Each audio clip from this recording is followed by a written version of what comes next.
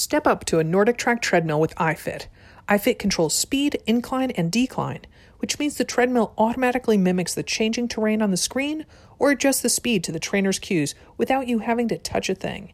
Explore Nordic Track treadmills at nordictrack.com. Sleep more, stress less, live better with Calm. Go to calm.com/AMR. For a limited time, get 40% off your Calm premium subscription with hundreds of hours of programming, unlimited access to Calm's entire library, and new content added every week. Stand on one leg and celebrate. Flamingo makes award-winning razor and body care products that aren't overpriced. Get the Flamingo Shave Set with everything you need for a luxurious, smooth shave at shopflamingo.com/AMR.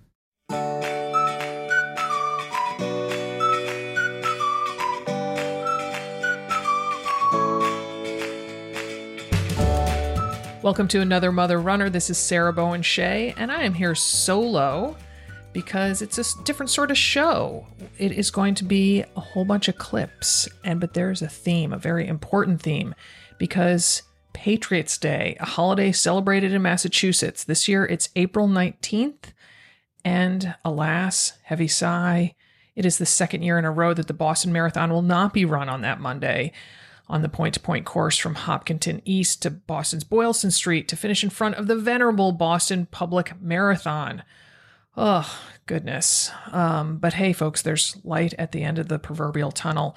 So I'm thinking 2022 gonna, come back strong like a 90s trend. So Boston runs through 8 cities and towns on roads thronged by spectators. I know from what I speak. I've run it twice in 2012 and 2016. And this episode is a tribute to those of you who have either qualified to run Boston or have raised a bunch of funds to, for charity, to benefit charities. And all of you who are going to be missing it by not standing out there and lining, Comm Ave or Route 16 and be cheering for people, because I also know from that experience, because I lived in Wellesley outside of Boston for 3 years, and it is a big, big party, and it is sad that it's not going to be happening. So I want to recognize that. So, and if road races are allowed to take place as part of the Massachusetts reopening plan, the 125th Boston Marathon will be held on Monday, October 11 this year. Fingers, toes crossed, everything you can cross them. And in the meantime, the virtual Boston Marathon will be held October 8th through 10th, that weekend prior to the in-person event, if it happens. And then participants will be able to run their 26.2 miles anytime and anywhere during that weekend to earn their finisher's medal. I know a bunch of mother runners who are doing that. Shout out to Pam, Crystal, Erin, Mary, April, and more. I know they're part of a BAMR team. So I went back over our, more than 450 episodes. And it turns out that we talked about the Boston Marathon and had guests talking about the Boston Marathon a lot of times. In fact, had to leave out some of the anecdotes, like once from Terja, who ran multiple marathons to nab a qualifying time, which she finally did on her 6th attempt, and she ran the 2016. There was episode 403, where we talked to a woman named Sarah who ran the 2014 Boston Marathon after having open heart surgery. We talked to Sandy, who did Boston as part of the World Marathon Majors while dealing with multiple sclerosis. Tish, one of my lovely co-hosts, has recounted being a squeaker, just making it in under the qualifying time. I believe that's episode 162. So going to go through, I don't know, I didn't even count it up. Maybe it's close to a dozen snippets from back episodes. This first one had to start with the queen of the Boston Marathon, Kathrine Switzer. She reflects back and talks about future races in episode 101. But this had to have her talk about the takedown on the course when race director Jock Semple tried to take her from the course.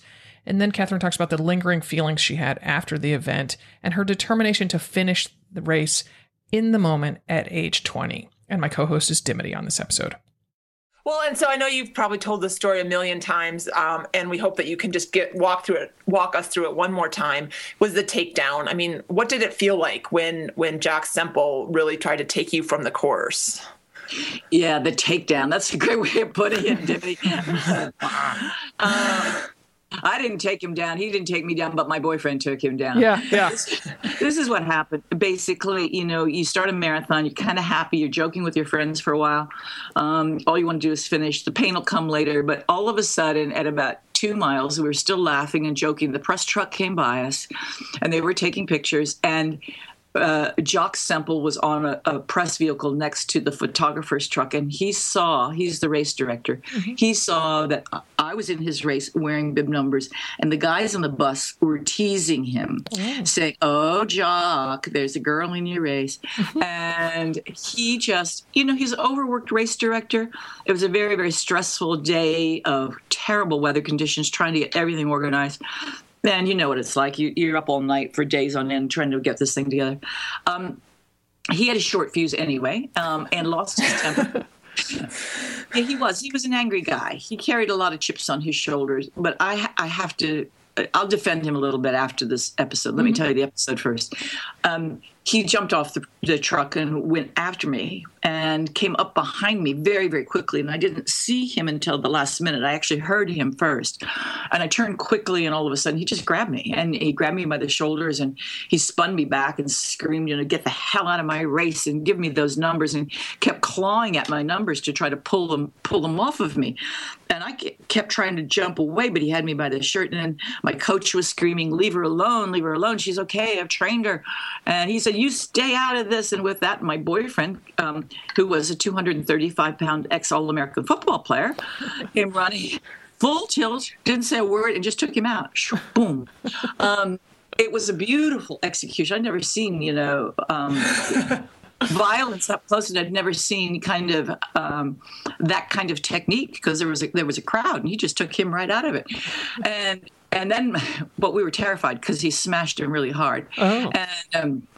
And I mean, because I thought he'd really hurt him. Mm-hmm. And my coach then screamed, run like hell. Because he was as scared as I was. And off we went down the road, But it was happened in front of the press truck. That's the amazing thing. This whole huge flatbed truck that usually leads every marathon. And everybody got pictures of this incident. And by the time we finished the race, those pictures were all over every edition of the Boston papers, at which time there were about 7 different editions of the Boston papers. And then the next day they were all over the world. And it was consequently an event that changed my life, and an event that changed millions of women's lives, because of Jock Semple, for all his combativeness, still left the world a photo that is one of the most galvanizing photos of the women's rights movement. And who was ever to predict that would have happened and would be the outcome? I almost every day I get another call or a request for interview concerning that amazing photo of the girl running, being attacked by an official and being saved by her burly boyfriend. Wow. But at the time, Jiminy, to answer your question, it was, of course, I was really scared. I was 20. I was upset, and I was deeply humiliated, because it was a race I had trained for. My coach said I would be welcome, and all the men said, hey, it's great to have you here. The men in running have always been wonderful. And the men in that Boston Marathon were fabulous to me, and very, very motivational. And would say things like, I wish my wife would run, or my girlfriend would run. Would you give me some tips to get her started? She's nervous about it. And, it's the same with any woman who's just thinking about doing something and she's frightened because she believes all the old myths. And so I was delighted to be there. And then all of a sudden, when the official attacked me, it changed everything. Fortunately, and I look back on this now at 67, and I say, I was 20 years old when that happened, and I made the decision to finish the race. And I turned to my coach and said, I'm going to finish this race with my hands and my knees if I have to. It was sort of this absolute first moment of clarity, of an awakening, if you will, of realizing, well, this is what discrimination is all about. And you'd never had any, you've only had opportunities. And the press corps, everybody, except for the runners, desperately wanted me to drop out to prove that I was a clown, that I didn't count, that women were weak and fragile and couldn't do it anyway, and were always barging into places where they weren't welcome. And so I said, I've got to finish the race. So how I did that at 20 and had the presence of mind can only be because, I had been running since I was 12, and I had a sense of empowerment that by the time I was 20 was very, very, very strong.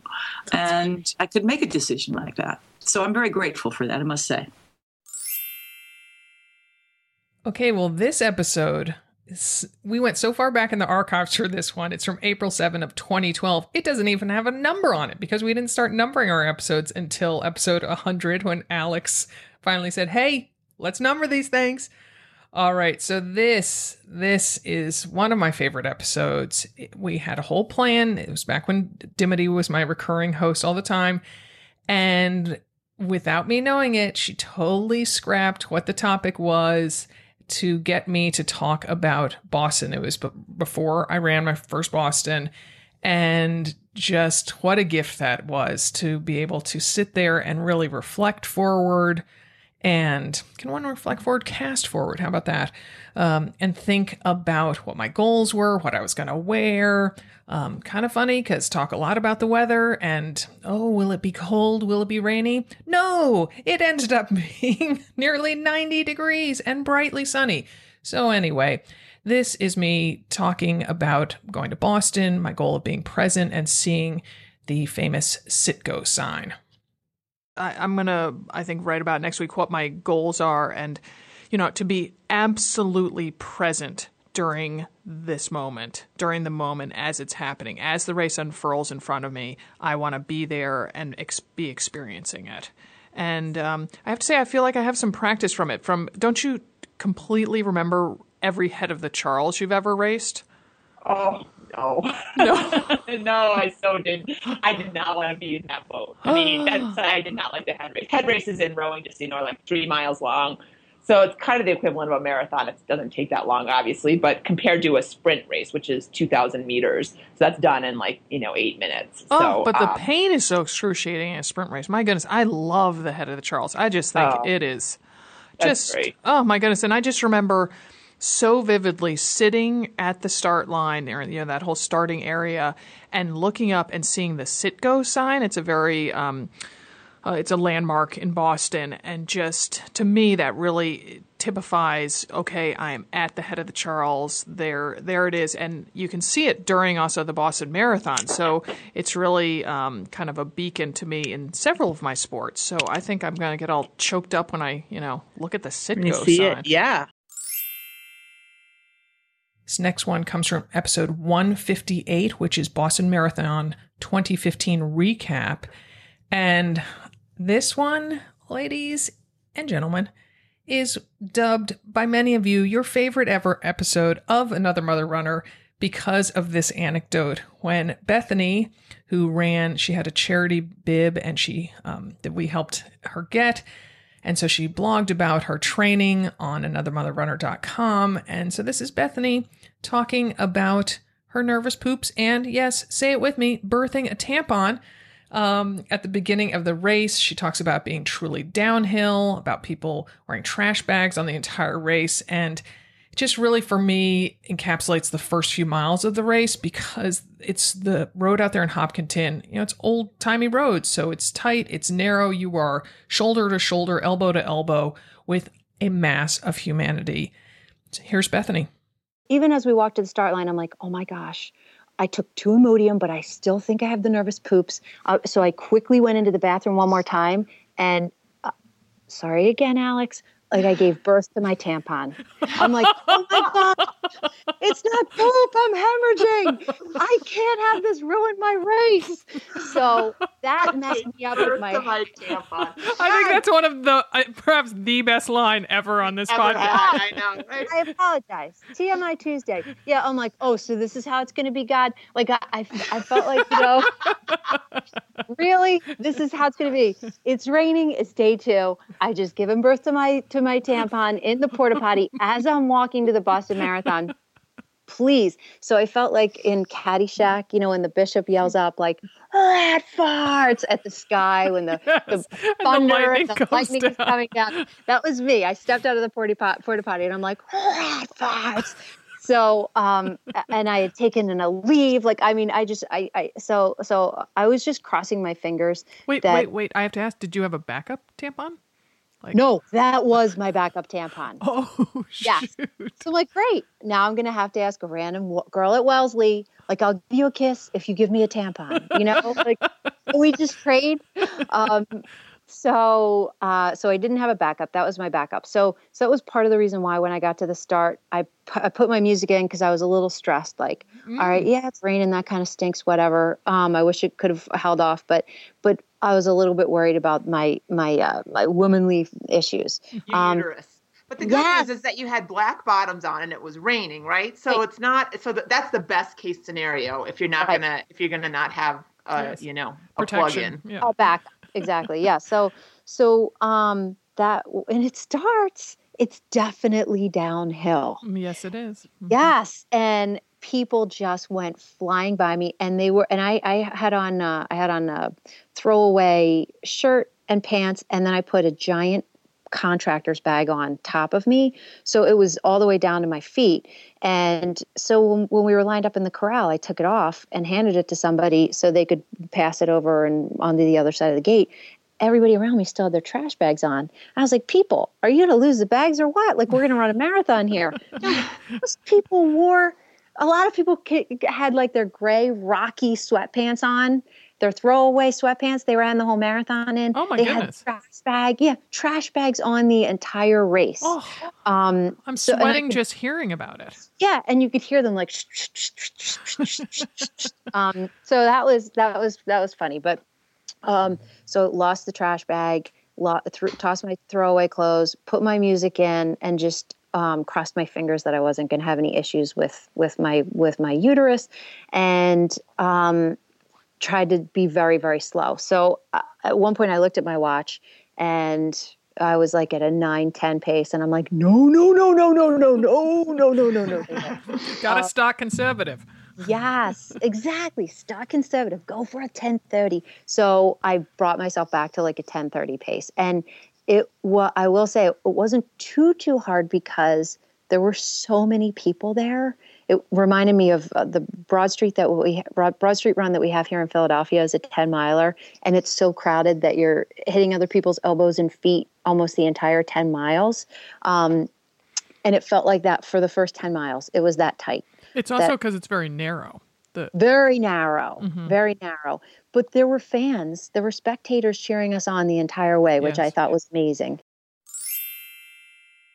This next episode aired on April 20th, 2013. If that year sounds important to you in relation to the Boston Marathon, unfortunately it is. It was the bombings that took place there near the finish line, and we don't want to dwell on that too much, but the next two episodes do deal with that. This is the Boston Marathon tragedy through the eyes of two mother runners, that episode is, and this is Melissa, who is a runner out here from Oregon, talking about the early part of the race, about the crowd support.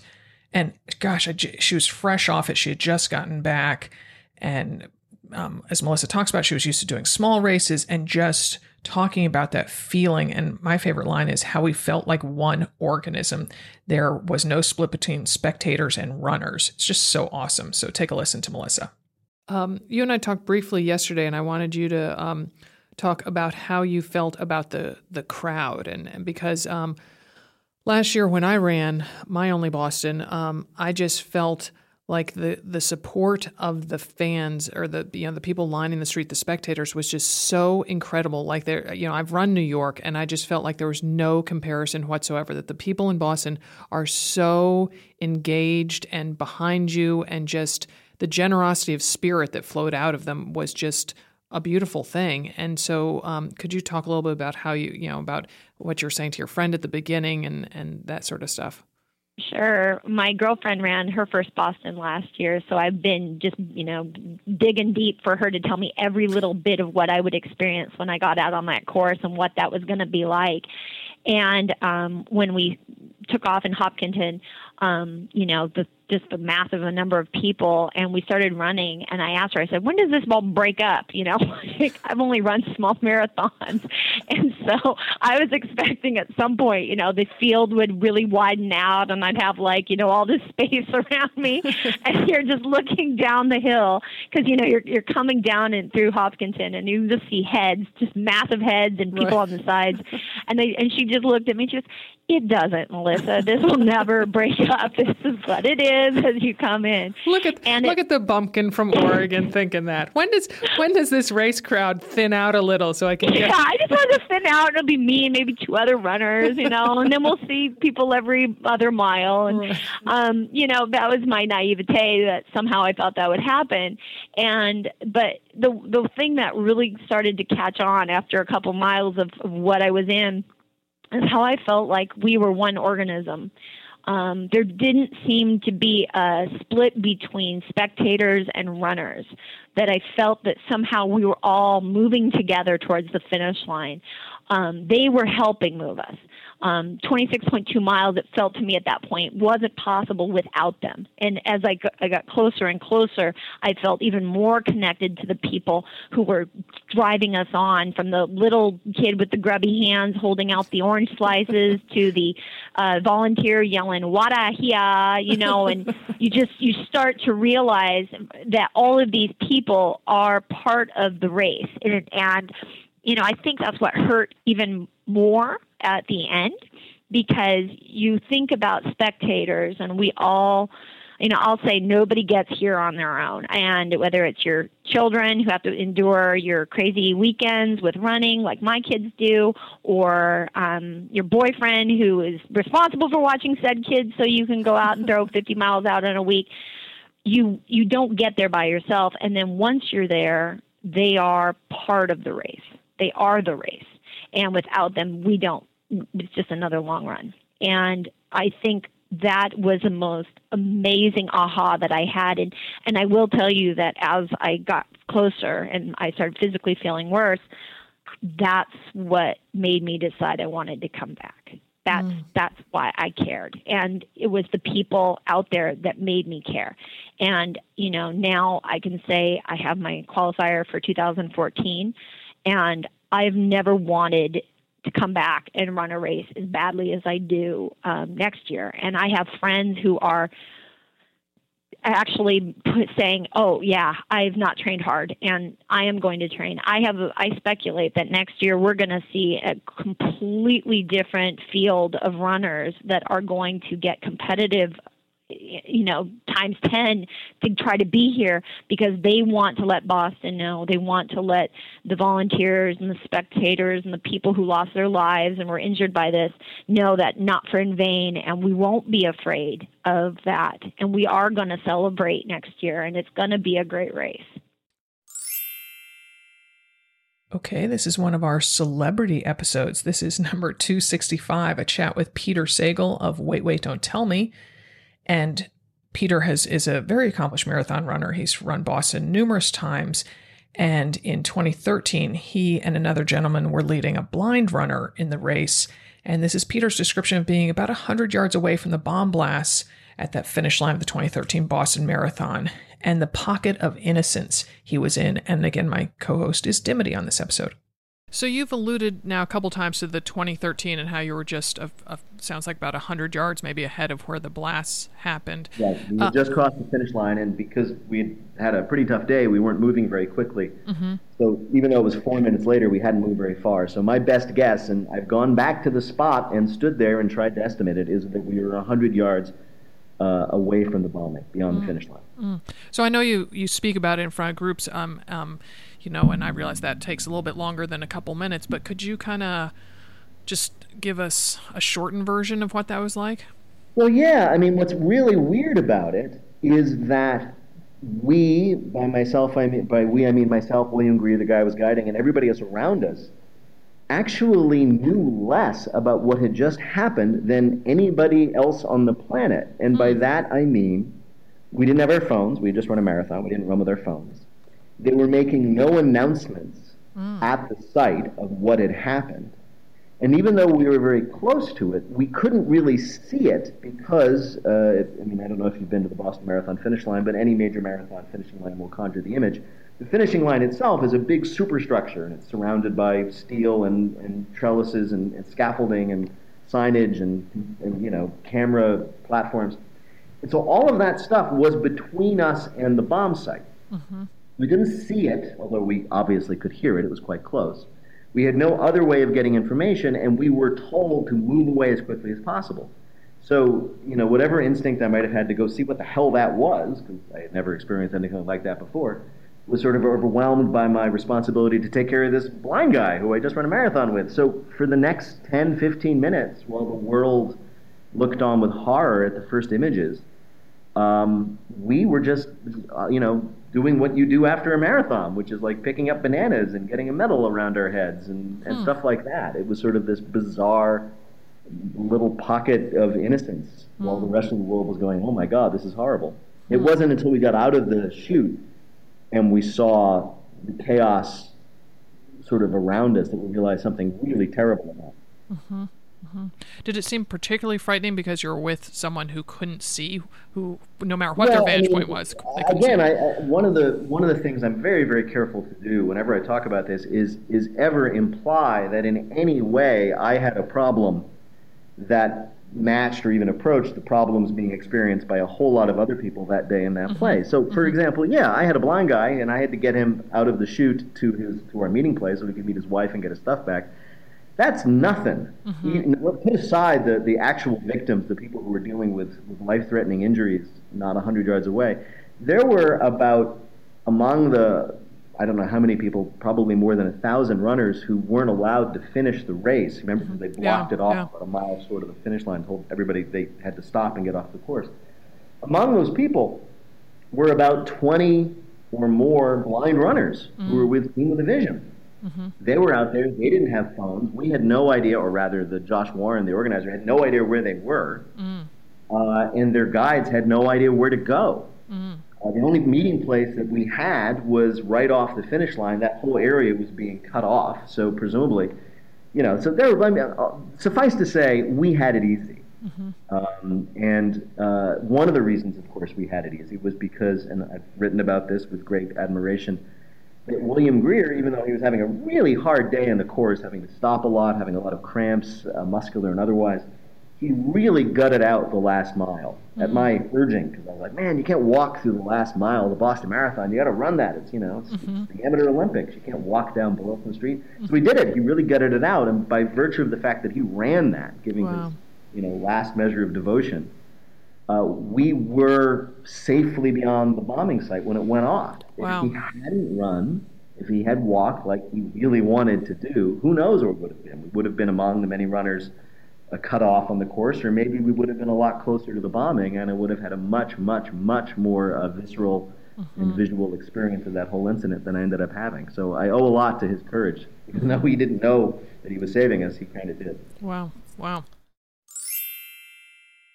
This next clip comes from an episode that I was seriously pitting out before recording. It's episode number 368, and it is a chat with Meb Keflezighi, father runner and marathon marvel. And I was so nervous. I was trying to talk myself down. I'm like, Meb's just a guy.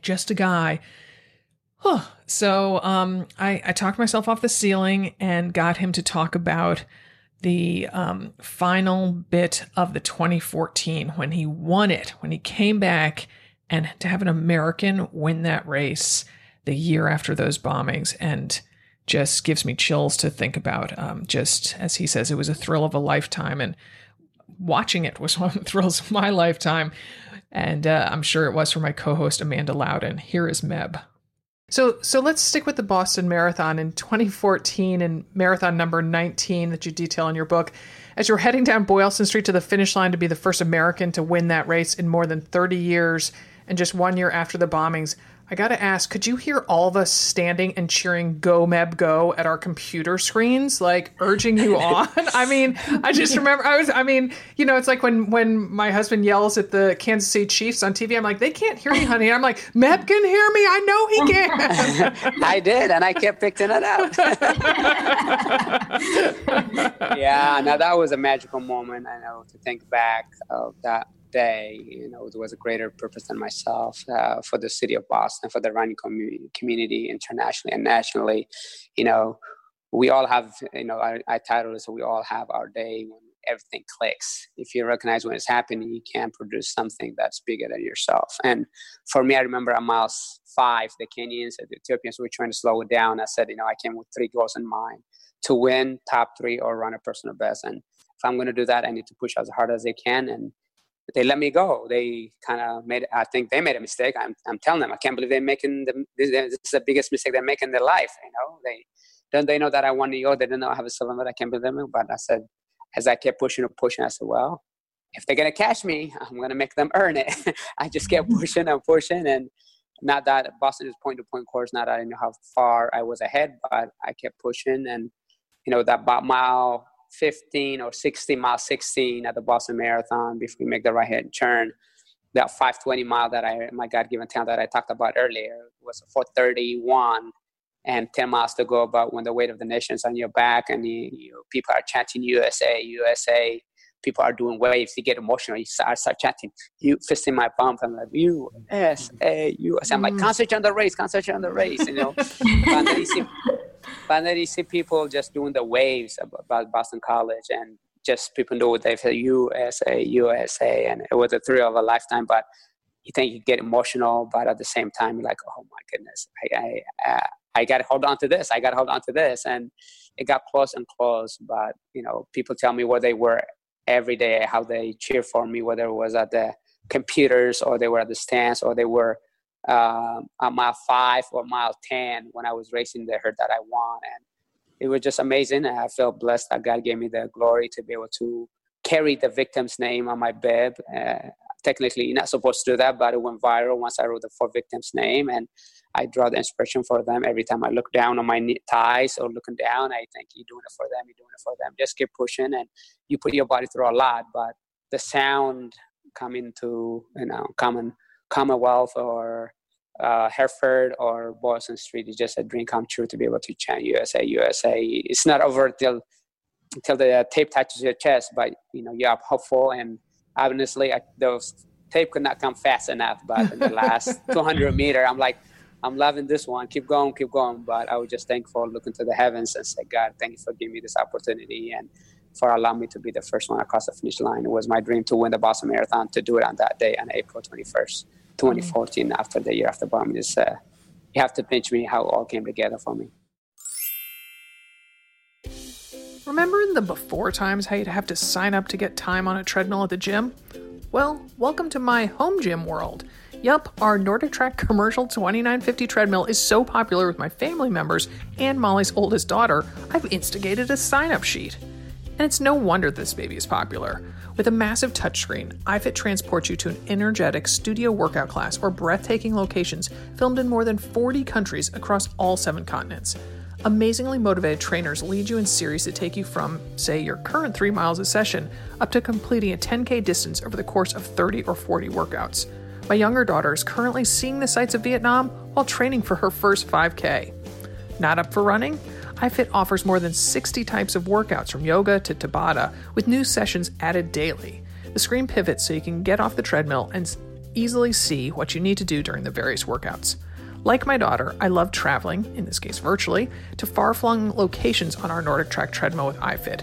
It's really pretty mind-blowing how lush and close enough to touch everything looks on the treadmill's screen, whether the sienna-colored hoodoos of Bryce National Park or heather-covered Scottish Highlands.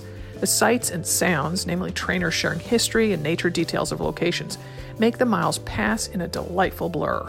To see all NordicTrack has to offer, from treadmills to bikes, ellipticals, and rowers, all with iFit technology, head to NordicTrack.com. That's NordicTrack.com. See where you can go with NordicTrack with iFit.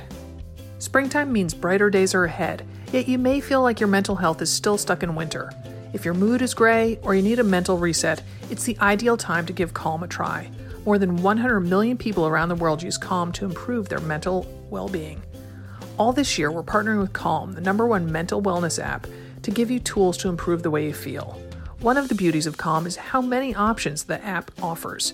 clear your head with guided daily meditations, improve your focus with Calm's curated music tracks, and drift off to dreamland with Calm's imaginative, high-quality sleep stories. As you might know from listening to this podcast, I'm devoted to doing the Daily Calm. I'm not a self-help kind of gal, but the ease of use and the just woo-woo enough vibe really appeals to me. Back in 2019, a few months after I started doing the Daily Calm, my older daughter told me how much calmer and less stressed I seem. She noticed I didn't lose my temper as much. I could feel the changes in my mindset thanks to taking 10 minutes a day each morning for guided meditation. Yet to have one of my kids notice that change and comment on it, well, I was so dang pleased. Real noticeable change. For listeners of the show, Calm is offering a special limited time promotion of 40% off a Calm premium subscription at calm.com/AMR. That's 40% off unlimited access to Calm's entire library, and new content is added every week. Get started today at calm.com/AMR. That's CALM.com/AMR.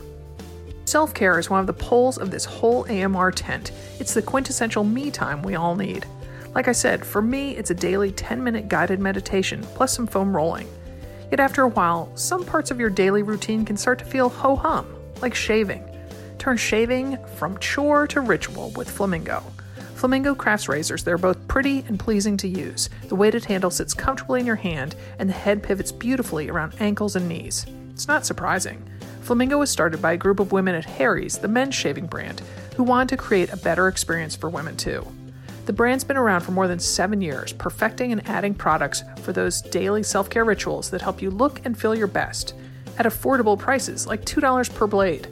And with Flamingo's 30-day money-back guarantee, you can try it out risk-free. Since trying Flamingo products, I've been hooked.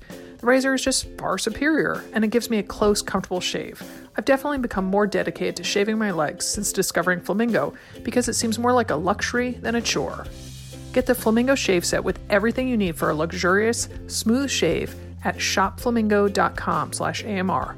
It includes Flamingo's award-winning razor and also award-winning shave gel and body lotion, all for just $16 plus free shipping. That's one less trip to the drugstore. Get yours today at shopflamingo.com/AMR. That's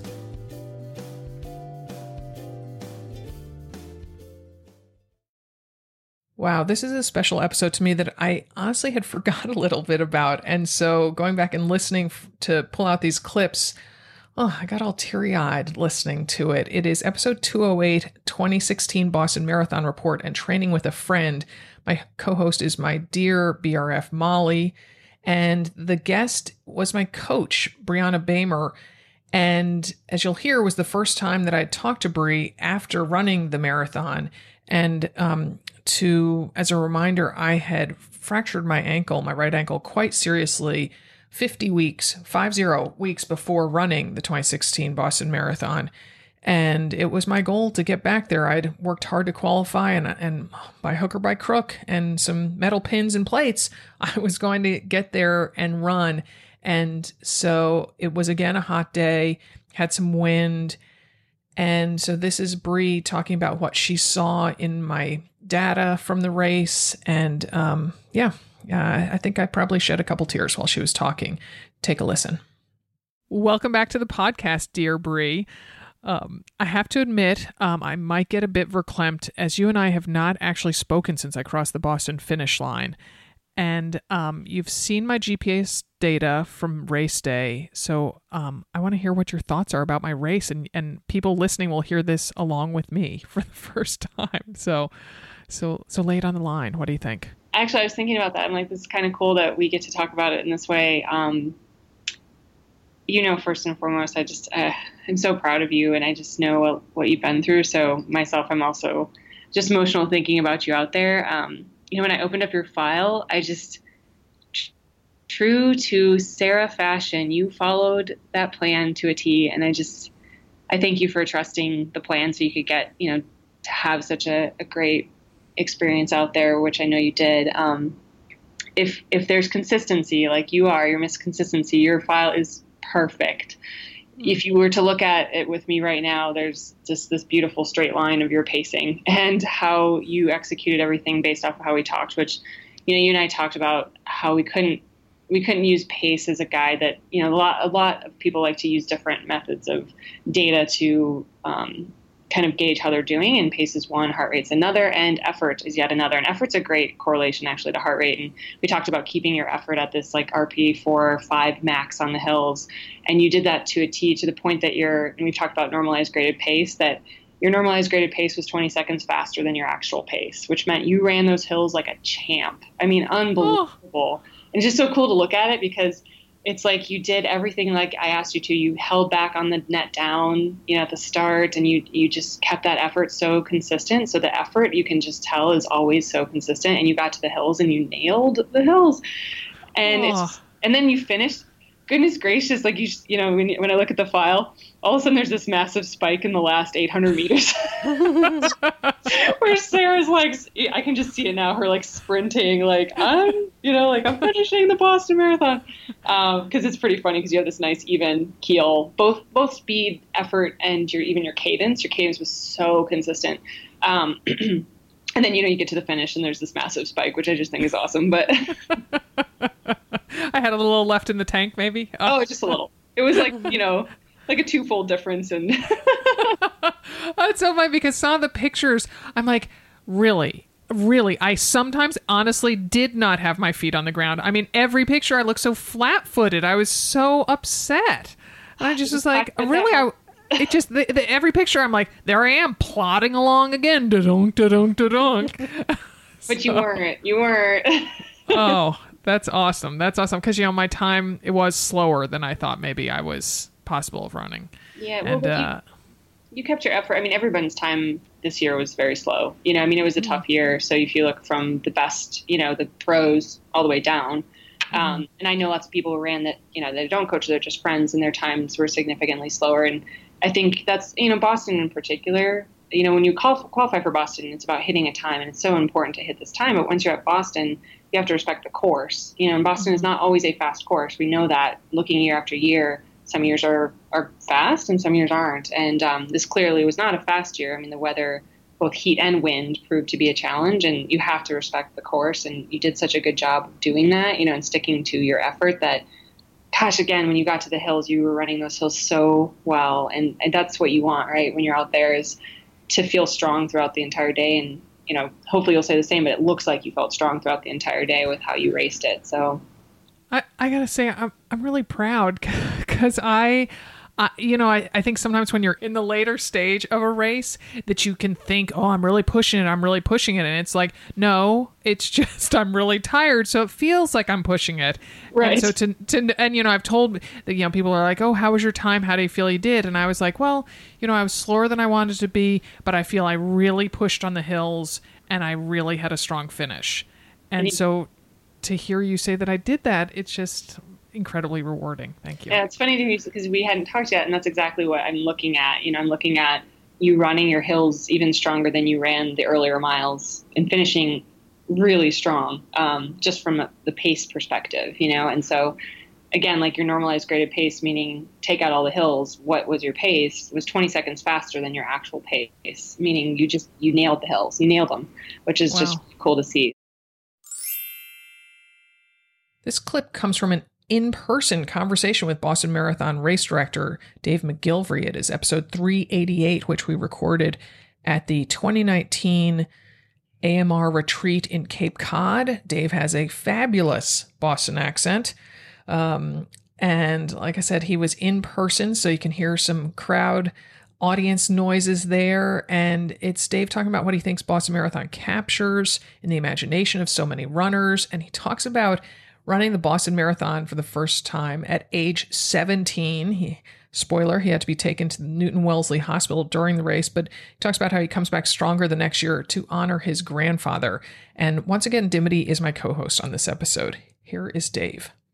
Okay, well, so what we really also want to hear about, and we want to spend a little time on this, is, of course, the Boston Marathon. And why do you think it captures the imagination and dreams of so many runners?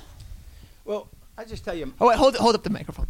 I just tell you my first experience with it. So, I was 17 years old, and I heard about it on the radio, And I said, I want to do this. So I called my grandfather up, who was a supporter of my athleticism, and I said, Grandpa, I'm going to go run that race in Boston. So he says, oh, great, they call that the Boston Marathon. I said, oh, well, that's a good name for it. Well, I'm going to go do it. He says, great, I'll meet you at Coolidge Corner. I said, great, where's that?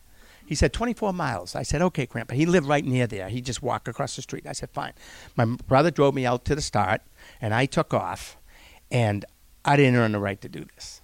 And I got to the hills in Newton, and down I go, flat out in the hills in Newton. I got taken to the Newton Wellesley Hospital in an ambulance. Wow. I got to the hospital, and I called my parents. I said, can you come pick me up? And they said, where are you? I said, I'm in the Newton Wellesley Hospital. They said, what are you doing there?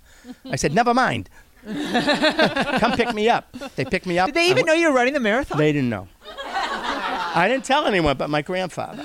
So I got home and I called my grandfather. No answer. Call him again. No answer. Call him again. No answer.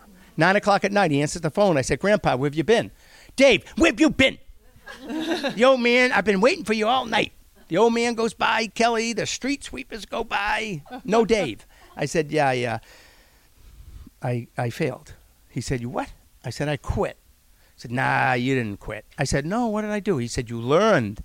I said, oh, nice. What'd I learn?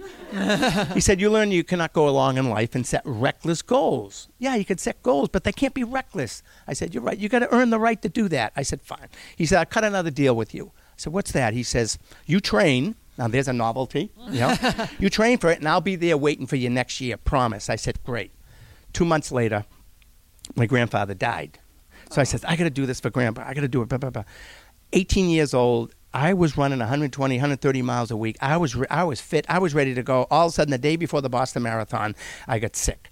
And my parents said, you can't run. I said, I have to run. The newspapers are saying, Dave, running in memory of your grandfather. I have to run. They said, you can't. You're too sick. I said, can you give me something that very few other people have ever given me before? And they said, what's that? I said, a chance. Can you just give me a chance? Because that's all I ever wanted in life. It's just a chance. That's it. There's no such thing as failure. If you try. If you don't try, that's the only way you fail in life. So they said, okay, and they let me start. So I take off. I get to 5 miles. Ugh, I was done. Toast. I said, I got to keep going. I keep going. And finally, I got to the halfway point, and there's my parents standing on the side of the road, and there's my mother. And what's she doing? She's crying. Why? Because that's what mothers do. They cry. Why? Because they're worried about you. They're going through more pain than you'll ever go through. Amen to that. Amen to that. Amen to that. I got 5 kids. I know what that's about. You're only as happy as the least happy kid in the lot, right? So my mother's crying, and there's my dad. What's he doing? He's taking pictures of my mother crying, you know. Cry over here.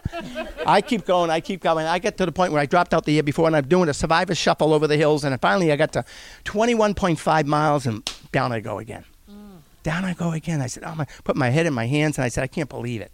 I said, I'm the last pick. I'm the last one cut. I drop out of my first Boston. I drop out of my second Boston. Can you say, like, loser? Because that's what's going on in my mind, like, I'm a loser. And all of a sudden, another defining moment happened. I'm sitting on the curb, 21.5 miles on the Boston Marathon course, and I look behind me, and right behind me was my grandfather's tombstone. And he's buried in the Evergreen Cemetery. In the Evergreen Cemeteries on the marathon course. I didn't know it. And that son of a gun said he'd be there. Now, he wasn't there physically, but he's there spiritually. He's still there, by the way. Every year I run by, I say hi to Grandpa. And since he kept his end of the deal, I said, I'm going to keep my end of the deal. And I picked myself up, and I crossed the finish line in 4.5 hours. And I said to myself, on that day in 1973, I'm going to run this race every year for the rest of my life in honor and tribute of the lesson my grandfather taught me about earning the right to do it. And that's why I've run it every single year for the last 47 years. Episode 360, 3 first-time Boston Marathon runners, gives us this clip. It is Christy Brown, who is a mother runner, and she's talking about walking around Boston Expo weekend. Because I want to include this clip because, you know, certainly, yes, the highlight of Boston Marathon weekend is running the Boston Marathon, but also there's such energy in the city of Boston. It's a small enough city that the entire place seems to rally around you and hug you and welcome you. And it's the same thing for being in the Expo, which is a huge convention center downtown. And so this is Christy talking about walking around the Boston Expo and the energy and the vitality of that weekend in the city. So I wanted to bring you a taste of that because runners will be missing it this weekend. So I had talked to her, and she's like, honestly, Boston's a little bit overrated. So, oh boy. Right? I had that in my head, and I thought, okay, manage your expectations. But then I got there, and I thought, no, like this is everything I dreamed it would be. You know, you see thousands of runners walking around in their marathon, in their celebration jackets, and there's signs everywhere. It's just so exciting. Like I randomly, you'll hear over and over, I am a crier. I would randomly burst into tears, and my husband's like, oh my gosh, here she goes. But I just loved it, you know, and I walked under the finish line a couple times on Friday and Saturday. I was like, I just want to be here and soak it in, and I can't believe I'm going to be crossing this line. So it was amazing. Wow. Yeah. It is. I mean, you know, I lived in Boston for a year and outside of it for 3, worked right behind Copley Place. So I was, right in the thick of things. And I just think it's gotten so much bigger over the past few decades. I was in the mid 90s that I worked there, and it certainly on Patriots Day, on Marathon Monday, it took over the city for sure, but it didn't have that vitality that you talk about in that buzz. It's kind of amazing to me. And everybody, you know, like we would get in the Uber and the Uber driver would be like, are you running on Monday? You know, like everybody knows that you're here for that. And it just was so exciting. Okay. We have episode 307, Boston Marathon 2018. You see, you sense this? It seems every year we do a Boston Marathon episode, and so this is it for 2021, folks. Who knows? Maybe I'll do one for the virtual race. This is multi-time Boston runner Suzanne giving insight into volunteering at the event after she had run it several times. And my co-host on this episode is Tish Hamilton, who has run Boston at least 13 times. So she knows a thing or two about it. So I volunteer at the information table at the Expo, and I got an email today earlier saying that about 19,000 of the runners this year will run Boston for the first time. So this will be completely new to them. And so being from the city, I've been doing this for about 3 years. It's nice to sort of pass on my knowledge about best restaurants to go to, how to navigate the T, where's the family meeting area. So we answer questions. I'll answer questions for about 6 hours straight. I'll be there Friday morning. Wow. They say we may be one of the only, contacts that they have. And so we're sort of an extension of the staff, because the staff for the Boston Athletic Association is very small. Mm-hmm. And so we answer a lot of questions about busing that morning, any sort of that burning question. We actually answer a lot of questions also for the family, because the family tends to be a little bit nervous than the runner. The runner knows what they're going to do. They're going to go to the Common. They're going to take the bus. The bus is going to get them to Hopkinton, and they're going to run 26 miles back. The family, I sometimes want to give them my cell phone number and be like, it's going to be okay. Because the questions they ask, and it's a point-to-point race. And so, they try to say, well, can I see them on the course? Sure, if you're willing to navigate the train, and let me tell you exactly how to do that. Mm-hmm. But you and, 40,000 other people are trying to do the exact same thing that day on the green line. Can I get to the finish line? No, unfortunately you can't. This is how close you can get. Where's the best place to meet my family? Those sort of questions. And so I spend about 6 hours answering the same question over and over again. So that sounds like an endurance event in itself, an exhausting endurance event. It is, but I have to say it's so much fun because like I said, most of these runners are coming to Boston for the first time, and they're excited and they're nervous. Uh-huh. They've either all qualified to run or they've raised a lot of money for charity. And so, I always start with first of all, congratulations to even making it this far. And it's nice because I have, I've run it myself as well. So I know what they're feeling. I know exactly what they're going through. I can sort of try to calm their nerves. So, and please tell me you don't send all the family members to the exact same spot. Like, I can see they'll all going to be standing there. Oh, did Suzanne tell you to be here? Because there's way too many of us here. Like, well, it's funny because there really is only a few locations that you can get to, and you always say, "Well, do you have a car?" And they're like, "No," and you're like, "Okay." And so I'm like, "Well, you're going to take the Green Line to the Woodland Tea Stop," and so I always laugh. I'm like, "Someday I'm actually going to do this and see how many thousands of people are there." Or just like give them put it like stamps on the back of their hand and then be like, "Can I have a show of hands, please? Thank you. Yes, all of you are here because of me." I sent you all to the same spot. And it's not just me, it's all the other same volunteers. I listened to, there's about 10 of us that work the shifts at the same time, and we all send them to the exact same place. It's hysterical. This episode is a real standout in my mind. It's episode 161, grandmother runner Catherine Byers, the oldest finisher of the 2015 Boston Marathon. Special because she was the oldest finisher among men or women of any people of any gender running the 2015 Boston Marathon. And it was also special because Catherine was in studio down in here in my basement, and I was firmly wrapped up in my cast, having had my surgery on my ankle. And so it was kind of funny that here I was, the one who was hobbled, versus this, I believe, 81-year-old woman who had just run Boston. So really special. This was 2015 was her 11th time that she'd run Boston, and here she is talking about why she loves Boston. So this was your 11th time running Boston? Correct. Mm-hmm. And so what keeps drawing you back to that race? I have to get 10 trophies. Seriously. And how many do you have right now? I have 9. I haven't received the 9. But, I have 10 grandkids. Boston is the biggie marathon. I mean, it really is. I love going to Boston. I'd never been to Boston before. Oh. And it was so wonderful, and people are so nice, and such a historic town, which I enjoy. And and my son also runs, and that makes a big difference. He runs Boston every year. Oh, he does? Oh, okay. So, we get the same magazine. We, share a hotel room. And it's pretty special for me to have him by myself. Sure. Or by himself. Yes. For 4 or 5 days. Yeah, oh, nice. Very nice, yeah. Sometimes one of his kids come, or some of my grandkids come.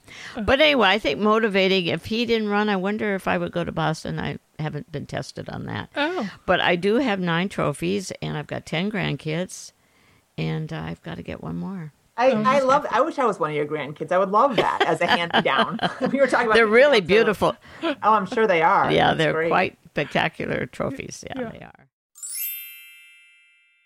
This final clip comes from episode 307, Boston Marathon 2018. It was a good episode because I had to include 2 clips from it. And this is Tish talking about her favorite Boston Marathon memory, and me talking about what makes that standout memory in my mind, the throng of spectators, the energy. Tish talks about the early days of Boston before there was chip timing. I mean, let that one sink in for a moment. Think about it.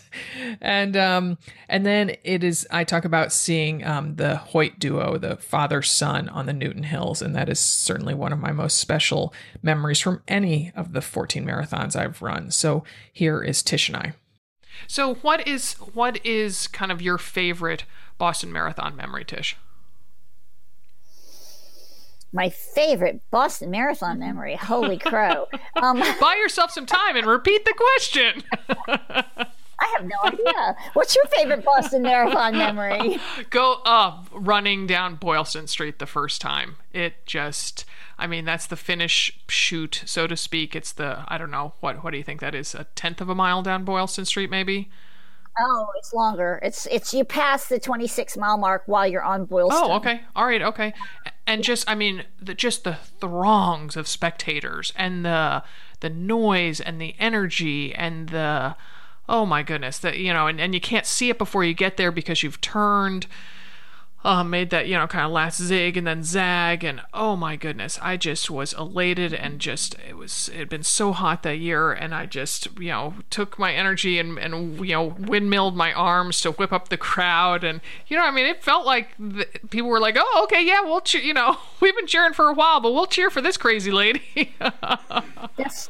That's so fun. Yeah. I've run it. I have run it, been in it 13 times, but it's been over a long period of years. My first Boston was in 93. I know it's like 100 years ago. I'm dating myself. You were a mere child back then. Mm-hmm. Yeah, right. It's amazing they let a 7-year-old in.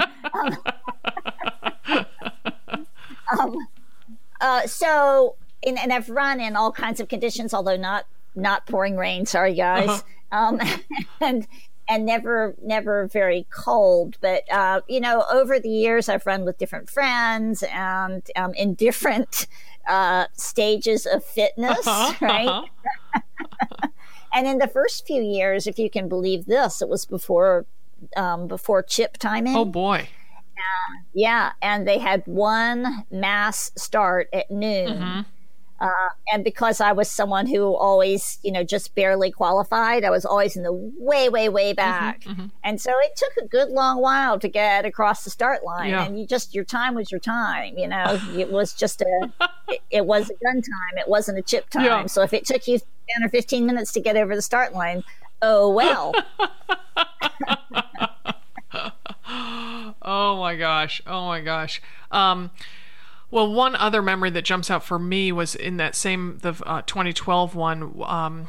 I'm completely blanking on the names of the father-son who he pushes his adult. Yeah. What is Hoyts? Thank you, Team Hoyt. Yes.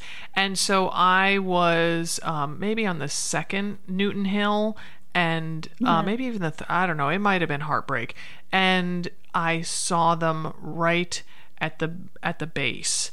And I ended up passing them because I was not pushing a adult in a specially modified stroller. Right.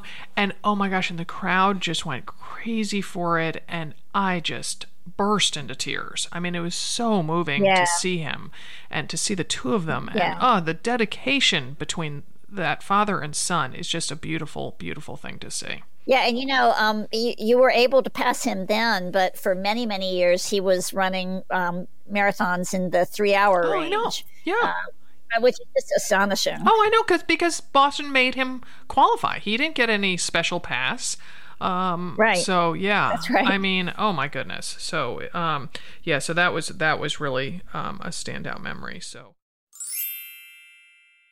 All right. Well, it's okay if we shed a few tears, feel sad that the Boston Marathon is not happening on April 19 this year, Patriots Day, but let's all join together in wishing that it really does run in person on Monday, October 11 of this year. And so let's all put positive energy out into the world, and hopefully that will happen.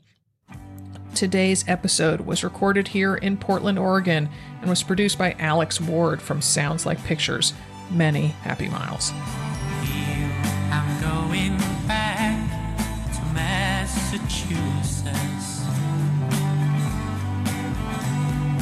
Something's telling me I must go home.